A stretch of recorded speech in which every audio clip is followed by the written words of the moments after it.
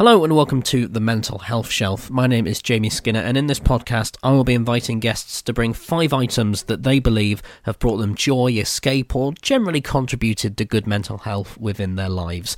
These items then get put on, as the title might suggest, The Mental Health Shelf, something to which they can look at when the world might be getting to them, when they might be a bit stressed, or simply looking for some form of positive reflection. These items can be absolutely anything they want: tattoo gun, megaphone, plane ticket, microphone, and a microphone just might be something picked by my first guest, Dom Chambers. I've been at radio station Summer Valley FM for just over 10 years, and Dom was the man who jump-started my time there, and very much a lot of what I do now. So I see no one better than to start what may be a podcast journey with. I'd say podcast journey very tentatively and uncertainly, but still. As you'll hear, Dom is a highly involved figure in both the worlds of radio and community media, filled with references, tales and name drops from his life so far. Just a few of these are packed into our conversation as we discuss his love of the arts, community outreach, finding the right atmosphere for conversation and development, and much more. And so I'm going to stop waffling and trying to kind of unconsciously replicate a number of other podcast intros, and let's just get into it, shall we? Here is what Dom Chambers is placing on his mental health shelf. It is wonderful to welcome to the first edition of the Mental Health Shelf podcast. And I'm going to go through your LinkedIn here pretty much, so hopefully it's all up to date. The CEO of the Sound Vision charity, the chair of the Community Media Association, board trustee of the Radio Academy, chair of the local Radio Alliance, podcast producer for Radio Today, a director and former manager of Summer Valley FM, and even amongst all of that, you still find time to present at Care Radio. Welcome, Dom Chambers. Hello. Well, the truth is, I'm frightfully important. You don't hold yourself in high regard, do you? No, that's a fairly, it's a pretty good resume. All that stuff's on the surface, though. You know, what makes me, what makes careers. And it's all the underneath bit, which is, I guess is where we're going to go with our conversation today. Indeed. When you hear all of that back, though, it is a lot, but there's a kind of consistency of radio and a community angle within it all. Yes, I've always loved radio. Because I'm old enough to remember a world before the internet.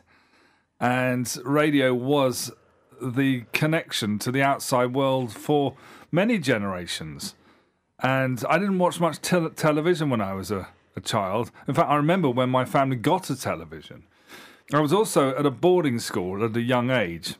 And in my view, they sent us to bed a bit early, right? And I was an active kid. So I would go to bed with my radio and listen to Radio Luxembourg and just wonder about the magic of it all. Some of those voices are still on the air, by the way. Within that community angle that I mentioned, though, and in fact you've just returned from another kind of, I would say, jolly, but kind of jotting around the world and the country, and you don't limit yourself, do you? No, I mean, community has always been important to me. And in fact, one of my choices today is going to allude to this. So I might save some thoughts back until we get to that. But the idea of combining my love of the radio industry with respect and love and understanding of the importance of community life, whether that's a community of interest and like-minded folk, or whether that's a community of geographic location, it's absolutely vital. And actually coming here to North East Somerset 15 years ago, starting Summer Valley FM, I could bring all these things together. And the other thing is, I made a decision not to become a teacher. It was always assumed in my family you basically became a teacher or went into the army. And I ruled out the latter. And I rather surprised them by not becoming a teacher, going down a kind of broadcasting route. But really, the correlation between the two professions is very, very close, because it is about holding an audience. A teacher needs to hold a classroom full of students, their attention, and it's the same really for doing radio and holding and engaging with audiences. So when I came here to Summer Valley FM, all these things came under one roof. I could do a bit of teaching, skill development, adore working with young people and creatives, and then building this in this wonderful community here, which has been redefining itself post-coal mining, post-industrial employers. It all came together so fantastically well. With that in mind, and of course I listed the stuff that you're doing only now at the moment, and also with all the stuff you do in various areas. Is it important to you to have that variety? Oh, immensely. Yes. I think when I was 15, so quite young, I made a decision that I would lead my life as full as I could and within a sort of an outer comfort zone, if that makes any sense. So there are certain things I wouldn't wish to do or risk, but I wanted to live life to the full. And that, as it started to manifest itself, I was hitching to Edinburgh age 16, getting up to London and starting to go around the UK and have conversations. And it was after many years of doing that. And it's people, fascination with people, their lives, what makes living in a modern world, tick, and life here in the UK. I'm history trained, deeply interested in history, and I love seeing the modern in the context of the past, and that could inform where we're going.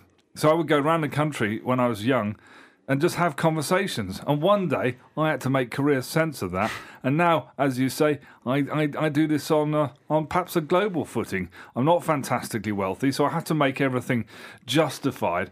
But there's nothing I like more than going to a new country and getting beneath the surface, getting into the back country, finding those people for those conversations. I'm not a very good tourist. I'm not that interested in tourism. People is what interests me. We'll get on to the kind of contents of your shelf, so to say, your mental health shelf, what you put on there, what brings you escape and joy, in a couple of minutes. For now, though, I've known you for, I think, just over a decade now. I don't know how that makes you feel. Jamie, actually. But call it a decade, just a bit over, yeah. So I've known you for that time, and I don't know if I've ever known... Yes, I don't think I've ever known you to exactly air grievances or anything like that, or... I've certainly heard you sort of say things in slight jest or make a slight joke out of them, but have you ever been stressed? I think the answer has to be yes. It's about coping mechanisms and how you cope with it.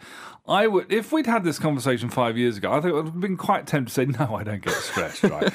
But I think that is actually a patently ridiculous thing, because I am blessed, in my own view, to have robust mental health. And it's something that perhaps the pandemic and the lockdown showed me is something to respect and nurture and not take for granted. And I make much more effort now to do things that satisfy my wider kind of intellectual curiosity and spiritual curiosity than I did, a few years ago. It was all about work, work, work. Now, luckily for me, the work and leisure, I hate that word leisure, work and downtime. Why do you hate the word leisure? It reminds me of a Fry and Laurie sketch about going to a leisure centre on a bank holiday, a hot, sticky August bank holiday, and sort of peeling your children off the back seat, because they were so sticky with all the toffee apples. I don't know. I mean, it's a word that is... I suppose it's a bit naff. I do actually quite like naff things, but that's a story perhaps for another occasion.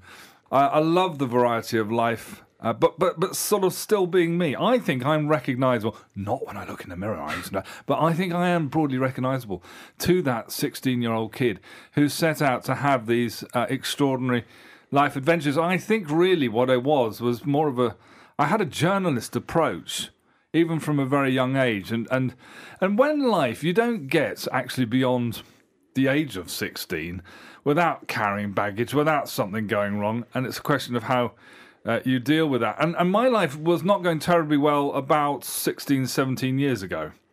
This isn't a sob story, by the way, but it does give an insight into how I cope with things. I was homeless, not in a cardboard box underneath Charing Cross Bridge, but I was sofa serving, and I had no home, I had no money, I had no job. And I was quite robust in how I dealt with this. For instance, one occasion, I went to a friend for Sunday lunch, and they gave me the offcuts of the meat. And I was able to then the following day walk 5 miles to a supermarket and work out how best to spend 62 pence in order to make those offcuts work for the whole week. And I bought a carrot, a potato, and a bit of gravy, I think. But even when life was rotten, I was thinking, this is great, inspiration, I would write. And one of my heroes is Oscar Wilde. And Hesketh Pearson, who wrote a biography of Oscar Wilde many, many years ago, and he said that in his view, Wilde had experienced heaven on earth. But as an artist, you should experience hell on earth as well. And perhaps there was an argument Oscar Wilde deliberately put himself through his own downfall and the trials and all the terrible things that happened to him in order to sort of be fulfilled as an artist. Fascinating idea, and I think it's one that's really influenced me. I don't seek out bad things, by the way, but when they do happen, I look at them as a reference point. Inevitably, you lose loved ones. I lost my father a few years ago, and I still feel very connected to him. And he is actually a presence, I think, in my world, and probably helping gently steer it in its positive direction. Perhaps some of my choices will inform that. Well, one more thing before we do go on to your choices. In the time that I've known you, primarily as the manager of Summer Valley FM, although of course you're now CEO of Sound Vision, I think the more mental health has kind of been a more open thing, the more people have talked about it, I think that's come through a lot more in your work. But even some of the initiatives you ran as manager of the radio station, stuff like Pathway to Employment, for example, I think there were always underlying elements about mental health and looking into... I don't know if you agree. Is that something you strived for? Yeah, I mean, one of my jobs is, I think, to observe the trends in the wider world and how do we fit into that. But I'm really pleased to see, there's always more work to do, of course, but to see how we as a society have become more sensitive to individuals' needs, and that has huge implications to empathy and sympathy for mental health issues. So running a not-for-profit radio station that has a community interest and then migrating some of that into a charity, I absolutely believe that if you can create non-prejudicial, safe spaces where people like you, Jamie, if I can say, many years ago when you were a kid, and a little bit discombobulated, can I use that word? I think it's a bit more severe than that. All right. Well, I just wanted to I'm on a bet to get the word discombobulated into this podcast. It's a wonderful word. It is, to be noted.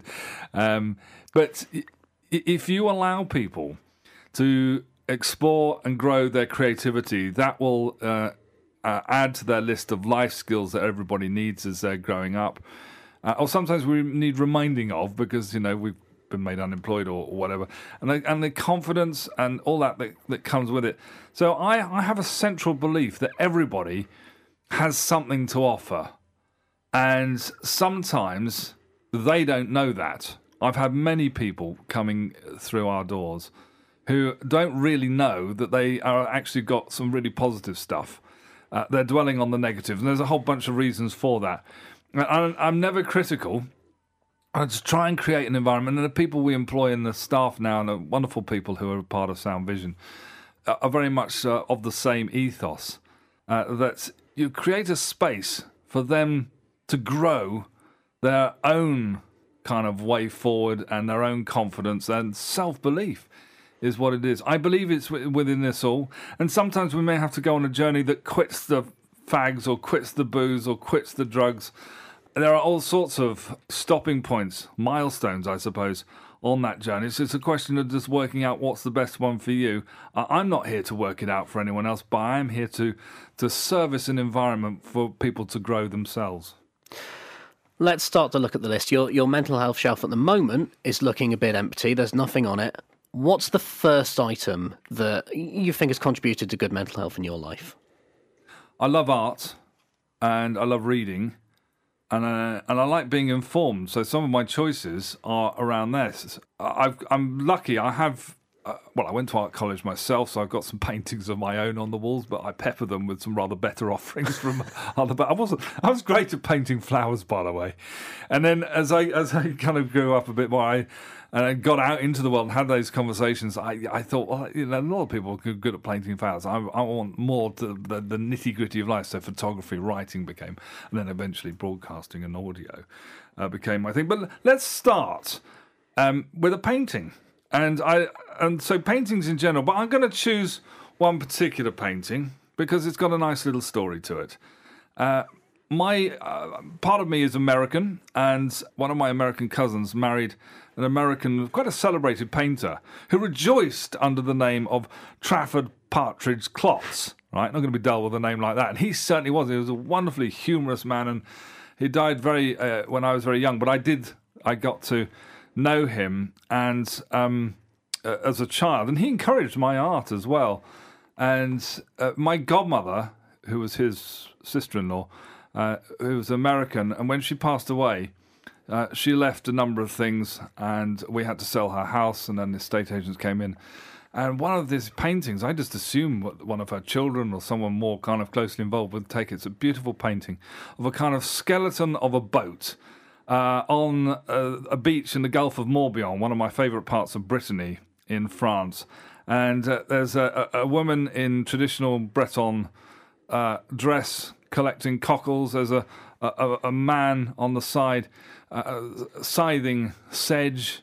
And it's a beautiful painting. And the estate agents in this house of my godmother sort of basically nicked it, right? And I was really sad because I just thought my godmother would have liked me to have had it. I thought someone else would get it because it's a lovely painting.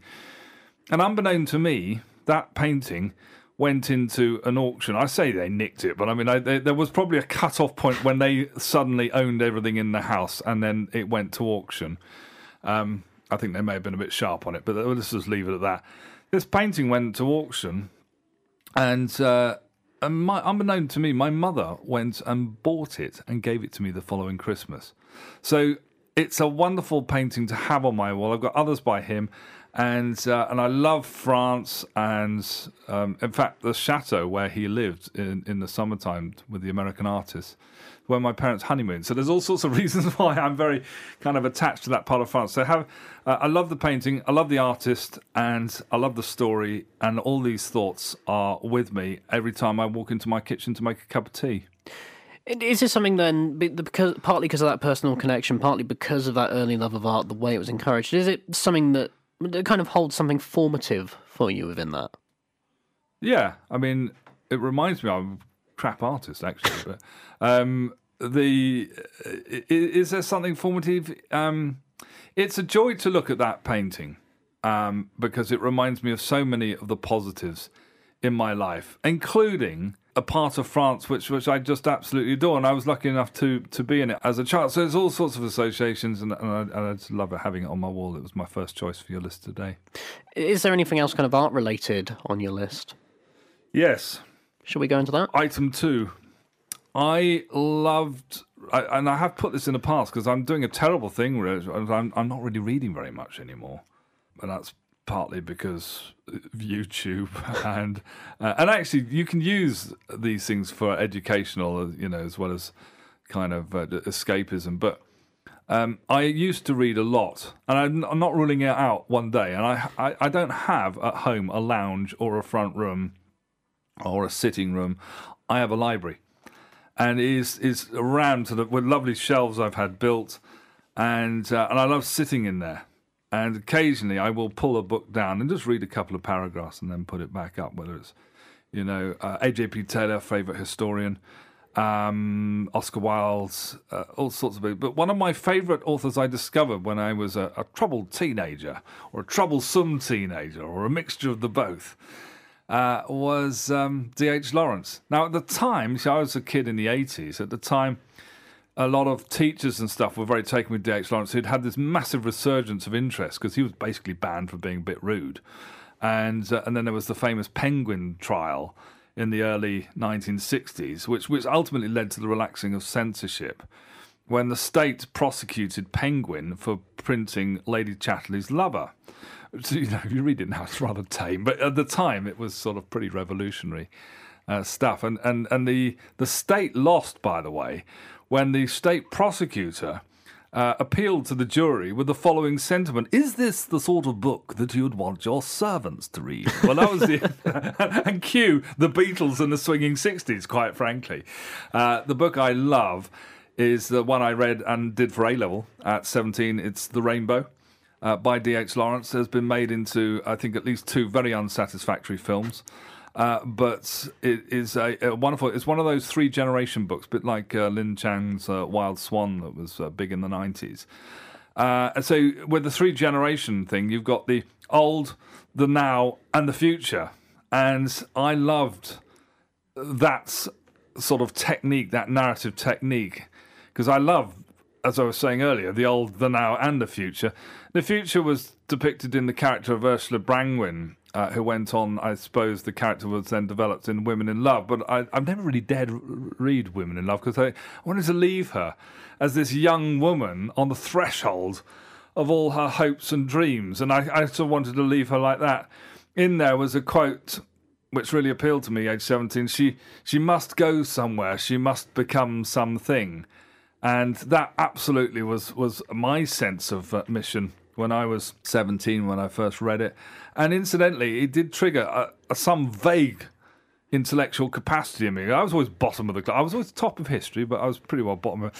When I did an A-level essay on the rainbow, my teacher looked at me, and I reminded her of this the other. She actually baked me a cake. I was up in Yorkshire, and she baked me a cake. Lovely to see her, a really wonderful person. And when she handed me back this essay, she gave me an A or something. She said, when I read this, I wondered where I'd gone wrong with everything else. And I'd just say, oh, I wouldn't worry about it. I'm just a bit lazy and only just getting going now. And which is true. But that book, The Rainbow, is on my shelf in your podcast. Was it one of the first books to kind of properly strike you at a particular point? I think it's not a particularly easy book to read. So it's quite an achievement. I mean, C.S. Lewis and the Narnia stories are the first time, as a sort of near grown-up, I really enjoyed literature. And the fantasy and a wonderful writing of those, Lion, Witch and a Wardrobe and all that. But I suppose reading The Rainbow it was probably the first time I related to a novel and it said something to me. And I've always wanted to live my life as an artist, and so I suppose it appealed on that front. And I think when it comes to books, a lot of people, of course, cite fantasy or sci-fi because those are the big kind of escapist genres. Stuff like, I love Philip K. Dick. I think he's possibly my favourite writer. Very strange, trippy, what is reality kind of stuff. And yet I think the first book that I properly, at a kind of formative age, properly got into was The Curious Incident of the Dog in the Nighttime, because I think of that autistic angle where I thought, okay, this I can understand properly and kind of connect with because I have those similarities to the character. And while we can enjoy certain things and, certainly very much appreciate them, I think it's when we, obviously, and this is the same with films and art as well, all that kind of stuff, properly find ourselves in them. That's when we can have that big push. Yeah, and absolutely. And one of the things I think Lawrence was doing was challenging the mores of the day. So the character Ursula, who was attracted to women as well as men, well, that seemed rather risque in a monastic boarding school, I can tell you. But that really appealed to me because, we should all be allowed to develop who we want to be and who we need to be within the law, of course, and as long as you're not upsetting anyone else or interfering with their own journeys. And I'm very pleased to see how society has kind of adopted this approach that you should, and you almost have a kind of obligation, I think, to be self-fulfilled if you can, and to find happiness that way. And I think I always inherently had that, but reading about this in Lawrence's work, absolutely is what you're saying, total resonance and appeal. Is it something have you revisited it since, or is it something that you've kind of leaned away from because you just like the idea of that memory in your mind? I've often thought of rereading it. Perhaps I've ticked that box, though, and maybe there's other works of art to explore and enjoy.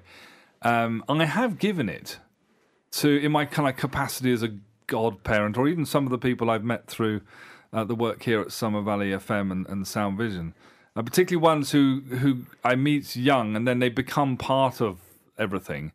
And so sometimes they say, well, this really appealed to me, and it might appeal to you. And I've no idea if it does or it doesn't, but I think they understand that as a really nice gesture, a nice gift, because it's thought about. And I hope that they have the same level of self-fulfillment and happiness that I've been lucky enough to have, which started with sort of engaging in books like that, and of course music and other art forms as well. It's almost like a slight, not quite passing on of the baton, but it's almost a little bit like that with a sort of guidance. I mean, aside from a cake, which you mentioned, did anyone ever give you anything like that? Well, funny enough, that was a brilliant segue because it could take us on to my next item. Let's go to it. So this is a slightly unusual choice for someone who's not religious. And I've had plenty of opportunities, by the way, to be religious because I was educated by monks. I come from a very Catholic family. My father had tried his luck being a monk, and my mother had tried her luck being a nun. So really, it was coming from all directions. Before the age of 18, I'd met both a Pope and the Dalai Lama. So it was a lot coming to me. And I think out of all that, I would regard myself as spiritual. I'm not a sort of rationalist or a scientist in the sense of, I think, what we see and what we know about the world is the entirety of it. I do think there's other forces at play, whether you want to enshrine that in a religion or in nature or in some sort of consciousness of the universe. I'm very open-minded about this. But anyway, when I was 8, in the tradition of the Catholic Church, I prepared for and made my first Holy Communion. And the priest who did that went on to become quite a significant person because he actually became my head teacher eventually. And he gave me a little present when I was 8. And it was a leather pouch with a small crucifix in. And for some reason, I've lost loads of stuff over the years, but for some reason it stays with me. And I went to the place of the crucifixion where Christ allegedly, well, it was no allegedly about him being crucified, but this was the spot. Golgotha, it's known as. And they built the Church of the Holy Sepulchre around it. And it's a very dramatic place. And again, you don't have to be a person of faith in the Christian traditions to get a huge amount out of being there. And as you walk in, the worshippers, the pilgrims, the tourists, whoever they are confronted by a big slab, which is allegedly where Jesus was prepared for the tomb after the crucifixion. And most people flop to their knees, and often with a little trinket, and they put that trinket on it. Now, whether they're hoping the trinket to be dramatically turned into gold or not, I don't know. But anyway, when I did, I knelt down there, and I put this little leather pouch of the cross on the thing, and I kept it around with me for a long time, and it now sits on the side, so it's never very far from me.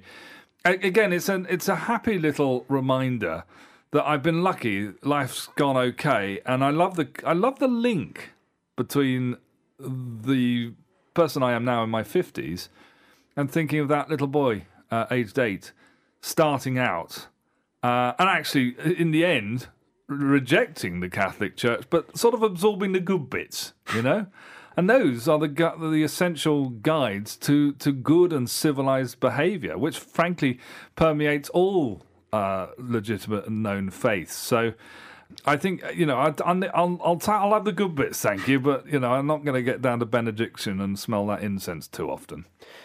On the point of thinking about where you've come from, is that something that you often find yourself thinking about?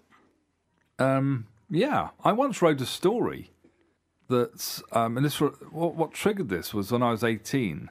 I come from an era where people went to the pub and would just talk to any generation. The idea of kind of only going with your own type or your own age group.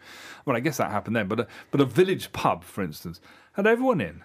And if the youngsters got a bit out of hand, the old ones would point it out, and everyone would be happy. And I was in the garden with some friends of mine who were kind of 18, 19, 20 at the most. And there was a much older man here. It turned out that one of my young female friends was having an affair with him. But he struck me as being a bit of a tragic character. I think he was a user of drugs. And so he seemed quite a nice guy, but he also seemed very disconnected. And I looked at him and I just thought, I wonder if that's me in, or whatever it is, 30 years' time.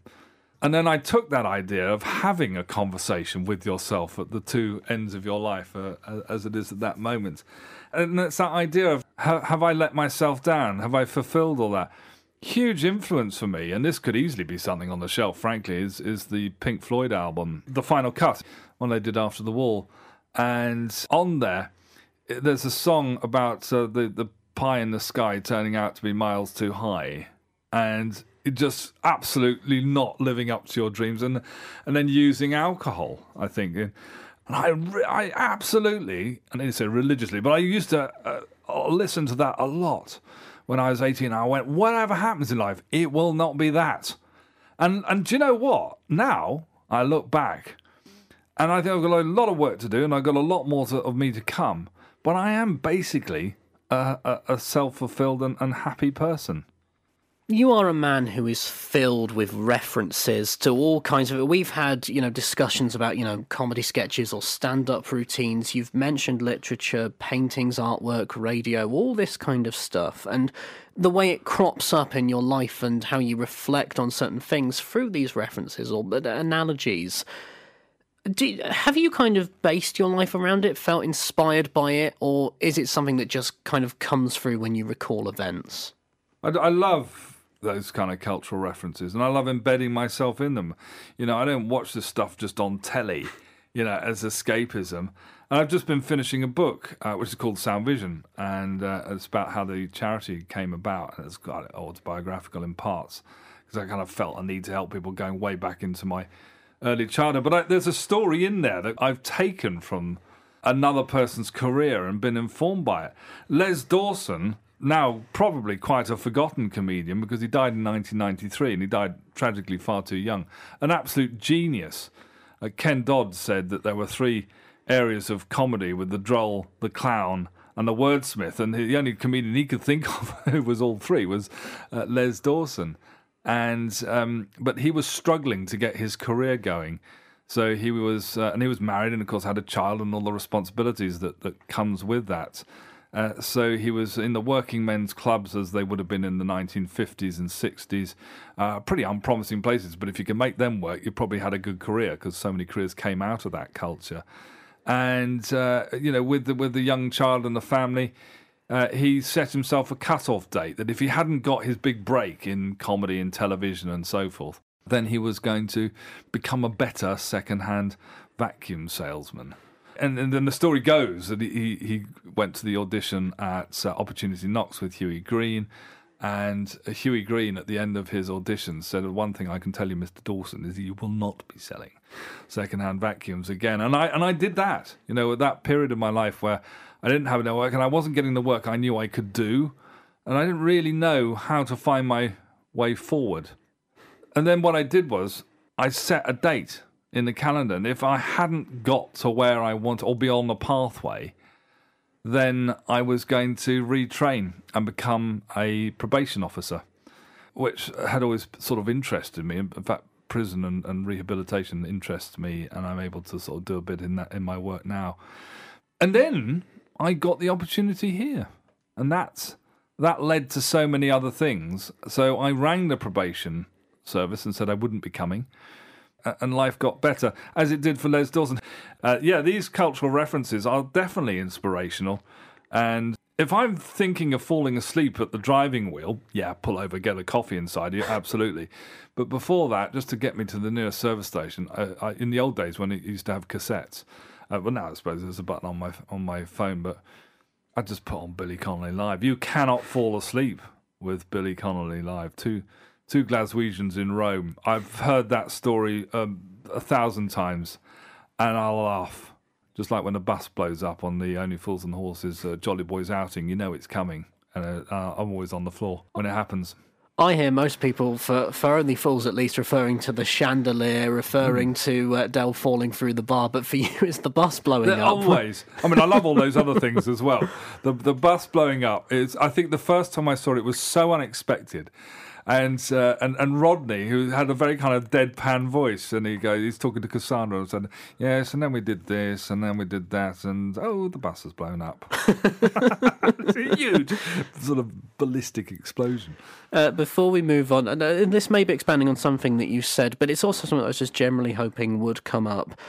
When you were searching for your career, and you've said this a couple of times, although correct me if I'm wrong on the general basis of it, and you said you, throughout school, throughout college, all that kind of stuff, you didn't overly know where you wanted to go, and you almost kind of slightly stumbled into radio. Well, I think I certainly went through the whole of school and university without knowing what I wanted to do. I wasn't a man in a hurry. Didn't realise you had to be. I think you have to be more a bit these days. You've got to have a bit more edge because there's a very kind of competitive world out there. But, I just sort of felt if I lived life to the full, somehow it would all make sense. In fact, there was a very specific moment when I wanted to work in radio. My good friend Bill Coles, who at that time was just starting out on what turned out to be a substantial career in journalism, rising right to the top of the sun. And I was thinking of journalism when I got my degree. And I went to the pub to meet him. He brought, I think, his girlfriend or a friend along at the time. And she was a BBC producer. And about 30 seconds into the pint conversation, I was talking to her. And I realised that's exactly what I could do. I loved talking. I loved listening. Radio's about listening as well as talking. Being a good talker is really about being a good listener. And I knew I could do all that. So it made absolute sense. And I loved my music. I was a rocker, really. And I had a big record collection. I was DJing by then. So it all made perfect sense. But yeah, and once I decided that's what I wanted to do, then by hook or by crook, I stuck with it. It wasn't an easy pathway either. I wouldn't recommend this to anybody, frankly. We've delved into the arts for your shelf. We've had a bit of spirituality. What's next? What's your fourth item? Am I allowed to take and put onto the shelf a 1980s pub? We can put a model of a pub. Okay. Well, I'd like the model to be the King's Head, which lurks there. I suspect it's a rather sort of posh eatery now, but for many years it was one of the great rock venues of London. And it's on the meeting point of the Fulham Palace Road, the Fulham High Street and the Fulham Road. And for many years in the late 80s and, really from sort of 1985 to 1990, I lived in Fulham. I loved it. Loved the North End Road, the market, and there was real personality. Before house prices stipulated that the only people allowed into the territory were people with Chelsea tractors parked outside of multi-million-pound residences. And the King's Head was an awesome pub. It had two doors, so the public bar on the left and then the music venue on the right.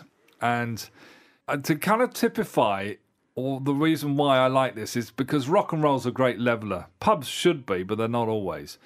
There was perhaps more violence in pubs then than there is now. I think the violence tends to disappear down the back alleys a bit more these days, but in those days it was more acceptable, I think, just to have a fisticuffs in a pub. And I was I would go through the right side to go and see something like the John Coughlin Diesel Band or the Jackie Linton Band. And a bloke would stand there collecting £3 to get in, and always nod your hellos and go to the bar, wait your turn for a bottle of Nuki Brown or a light and bitter or something. And then through the other side of the bar, they had a window into the other bar. And I remember looking over there, and I'm saying, "Hello, mate. All right, yeah, I'll see you up at Donny," and all this sort of stuff. And then you can look through to the other bar, and there were snooker cues and teeth flying and all sorts of stuff. And I thought, this is the better place to be. This is, for the rock and roll. And I used to think, because people look a bit kind of heavy, sort of Hells Angels types, who went to heavy rock concerts were inherently violent. Of course, that was a rubbish idea, and possibly playing to the media a little bit there as well. And when I started going to gigs, it was always a wonderful feeling of fraternity, of oneness, that lovely connection between somebody enjoying, and connecting with what's happening on stage. I still go to live events now. I tend not to do big stadiums, because I feel I've done that. But, I love the band James, for instance, the Mancunian band James, very kind of mindful music, and it's sort of where I'm at the moment, but it is spiritual. Anyway, back to, I can tell you that James weren't playing in the King's Head in Fulham in the late 1980s. Really, really happy memories of top nights. And you know what? One of the guys there, Jackie Linton, who never quite made it, but he was a crooner in the 60s, and then he was an associate of Status Quo, still is. And he's been a session musician. He's done some stuff. He's a wonderful guy, a very rude and filthy man, and as much a comedian as anything else, but well respected in the sort of rock and blues world of pub culture in London. And just before the pandemic, of course, didn't know what was about to happen in society. I did the best thing, because it just wouldn't happen now, I don't think. I contacted him, and I said, "Can I come and talk to you with a microphone?" And he went, "Yes, of course." And I sat there for about 2 hours, and he told me the stories, and we shared the conversations. He said, "I remember you. You used to be tall and very good looking." He goes, "What happened?" and it was lovely sitting there. And I've got all that for posterity. One day I'll get that edited and released when it's appropriate to do so. But happy memories of a good time. And not just that pub. Pubs were amazing places, and they probably still are. I mean, I gave up booze, and well, at least I don't really drink very much, and I don't have the need to go to them. But the community value, the fraternity, the friendships, the some great evenings, and I've always regarded the pub as the centre of community life, really. Throughout that entire answer, and I loved that answer because that was the point when you truly became passionate. You back straight into the microphone, eyes had that glint in them, we're in the studio together, gesticulating wildly almost. You can tell the passion that you have for it, also the fond memories. That was just a smashing tale of stories. And I think you said then, the pub has been kind of very useful to you, or just a place to sit down, have a conversation over a drink. And, I don't drink as well, but it came up on a little memories thing on social media the other day. About 3 or 4 years ago, I think. It was me, you, and Richard Harris, who has recently left the radio station to pursue other things. We sat down after a meeting, just in a pub, got some snacks, got some drinks. And I remember it just being a wonderful evening of just sitting there and talking about the station, just about life, and all the things that can kind of come when you just slightly, tune out of quote unquote the world and just tune into another one of just, a more personal conversation. And I don't know if this is going to lead somewhere, this ramble. Just before Christmas, Rob Pickup, another presenter here, he was doing his Christmas show, a special Christmas show, and he had colleagues from work and all that, and I kind of sat there because I was meant to record Christmas Day. It didn't happen. And afterwards, he went, do you just want to come down to Wetherspoons with us, and we're just going to get some food? I went, if it's all right. And they just went, yeah. And my mind is usually, a little bit loud or something, or it'll be having a little go at me, or saying, you're talking too much, or rambling like now, all that kind of stuff. And it was the one evening, and I don't know what it was about it, where it was quiet and calm, and I don't know whether it was just because I was absorbed in that conversation or not. Is it just something about the pub atmosphere? I think it's about the spirit that you put into that. It's a bit like what I was saying earlier about providing an environment and then, hopefully people finding their own way forward because it's a safe and happy space.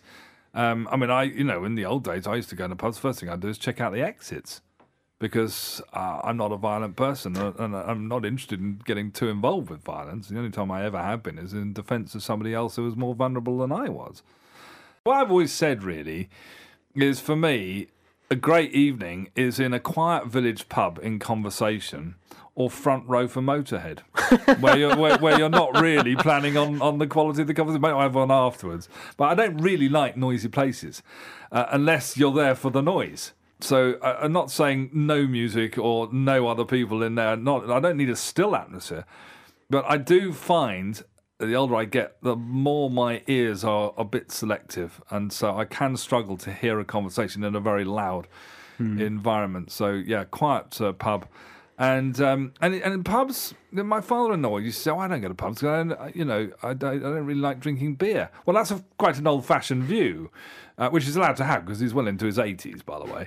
But I think it's about the spirit you put in Midsummer Norton, where we're having this conversation. There used to be the Wonder Bar, and I loved that place. It was multi-generational. You could just sit at the bar and just chat to all sorts, from people starting out in life for people reflecting back with their stories. And I still do that. There's nothing I enjoy more than a really good chat over some food and some drink. It doesn't have to be alcoholic drink. It's about the company. We move on. Your final item that you're going to put on your shelf. Well, I was going to put a microphone on the shelf because the microphone has been my tool of my weapon, if you like, and so many things have passed through it. But you know what? I touched on this earlier, and I think actually that final selection, given the fact that my mic's always going to be with me anyway, it doesn't need to sit on a shelf, is maybe the Pink Floyd album I was talking about, and The Wall as well. I thought when I was about 12 when The Wall came out, and I thought it was the the sort of messianic answers to the meaning of life. Turned out to be the slightly, very deranged meanderings of a very creative, messed up individual that is Roger Waters. But it said a lot to me. I love that whole thing about, using music as a point of reflection. You can look up to the music, when you're young. Ken Bruce had this absolutely right. It's the tracks of your lives, and I'll put stuff on YouTube or on Spotify and immediately it's like a smell. It'll take you straight back to somewhere, and hopefully with happy associations. So with thoughts that I have awarded myself my next big birthday present, and I will be front row in Paris with good friends with Roger Waters on his last tour, belting out all that stuff that's meant so much to me. So maybe the last thing I'm going to put onto the shelf is Pink Floyd. The entire band of Pink Floyd? Yeah, why not? Wonderful. So just little models and figurines as well, yeah. I guess. Yeah, love it. I mean, I love all sorts of music. I don't know why I particularly chosen them, but it just came up in the conversation, and I like the idea. And I like the idea that I was influenced and listening to this stuff way back when I was a kid, and here I am in my 50s, heading to Paris in May to go and see this in the round. It's going to be... Roger Waters does not do small stuff. Right, I've seen him 4 times. It's always a massive gig, and they don't make them like that anymore. My last choice. It strikes me that it's another thing to do with creativity and that kind of area. Because I know we've also talked at length about Bowie, particularly Station to Station into Low, of period. Yeah. I know. I'm so lucky to have seen him. And it's the passing of people like Bowie that make you realise that when Roger Waters is doing a tour, get out there, because these things won't last. I mean, to have enjoyed this stuff in the 80s, or if you're older than me, you would have been enjoying it in the 60s and 70s. And to find that there's still this stuff out there on that scale, I mean, get down to it, because it ain't going to last for long. I was so sad to hear of the passing of Maxi Jazz from Faithless. I've had so many happy times. I went to see Faithless when there was only 200 other people in the room, when Insomnia was in the charts. I've seen them command crowds of 70,000 at Glastonbury. And what a wonderful band they were. And the thought of that not happening anymore fills me with great sadness. So you've got that little memento of kind of creativity and also just the music that you've enjoyed through the figures of Pink Floyd appearing on your shelf. Yeah, I love the idea of having Pink Floyd on your shelf. Wonderful. That's a great idea. Sitting in the 80s pub. Let's have a quick look back at your shelf. What are the items that you've put on it? So I think we've got a painting by Trafford Partridge Klotz, because I don't think you could say that name often enough here on the radio or on a podcast. I've got D.H. Lawrence's novel The Rainbow. I've got the King's Head pub from the 1980s. I've got my little cross in a pouch, and I've got Pink Floyd. What goes through your mind when you hear all that back, and particularly you saying it yourself? Well, that was a list I would never have it's organically grown in this conversation. I like that. And just as I look back on my life and also where it is now and where it's going, there is always the dressing of humour. There's always the dressing of creative. Well, it's powered by creativity, really. And so if I think of that list, and also the kind of unexpected and surreal depiction of these things actually being on a shelf, I think is rather delicious. That's a wonderful term to use, delicious, at the end of that. Really kind of sinking your teeth into it with the way you've been talking about it. Excellent, yeah. Thank you very much for joining me on this, Dom. Wonderful to talk to you. Shall we venture down the pub to continue this? You have many stories, I know. I think more items to be sampled under the heading of delicious is required. Thank you very much for having me as your first guest on this. Welcome. And I want to wish you all the luck with this podcast. It's a great idea. Thank you. And there we have it. I don't quite think either of us expected to go from the idea of paintings depicting scenes of France and Brittany to Pink Floyd in a 1980s Fulham pub, but still, it's something that very much sums up Dom, his career, and of course, very much his shelf, and he seemed very happy with it indeed. And I genuinely mean this. As I said in the conversation, I've known Dom for over a decade now, and there are stories, details, references, all that kind of stuff that came up during the conversation that I'd never heard him mention. He is a fascinating person, as a life truly lived so far.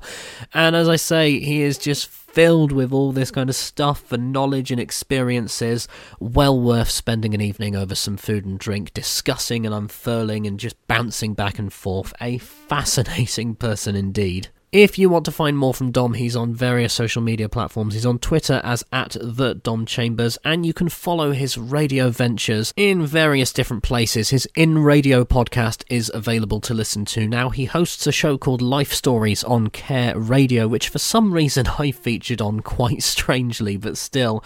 And if you want to see more of him delving into the world of radio and with various interviews, you can find his Dom's Diary series on YouTube. His channel is simply his name, Dom Chambers. But another huge thanks to him for joining me on this first episode of The Mental Health Shelf. Thank you very much for listening yourself if you've made it to this point. I'll just say the cliche thing of well done and thank you for listening. It's hugely appreciated. As I say, thank you very much for listening. I'll be back next time with another shelf and another guest. Until then, please stay safe and goodbye for now.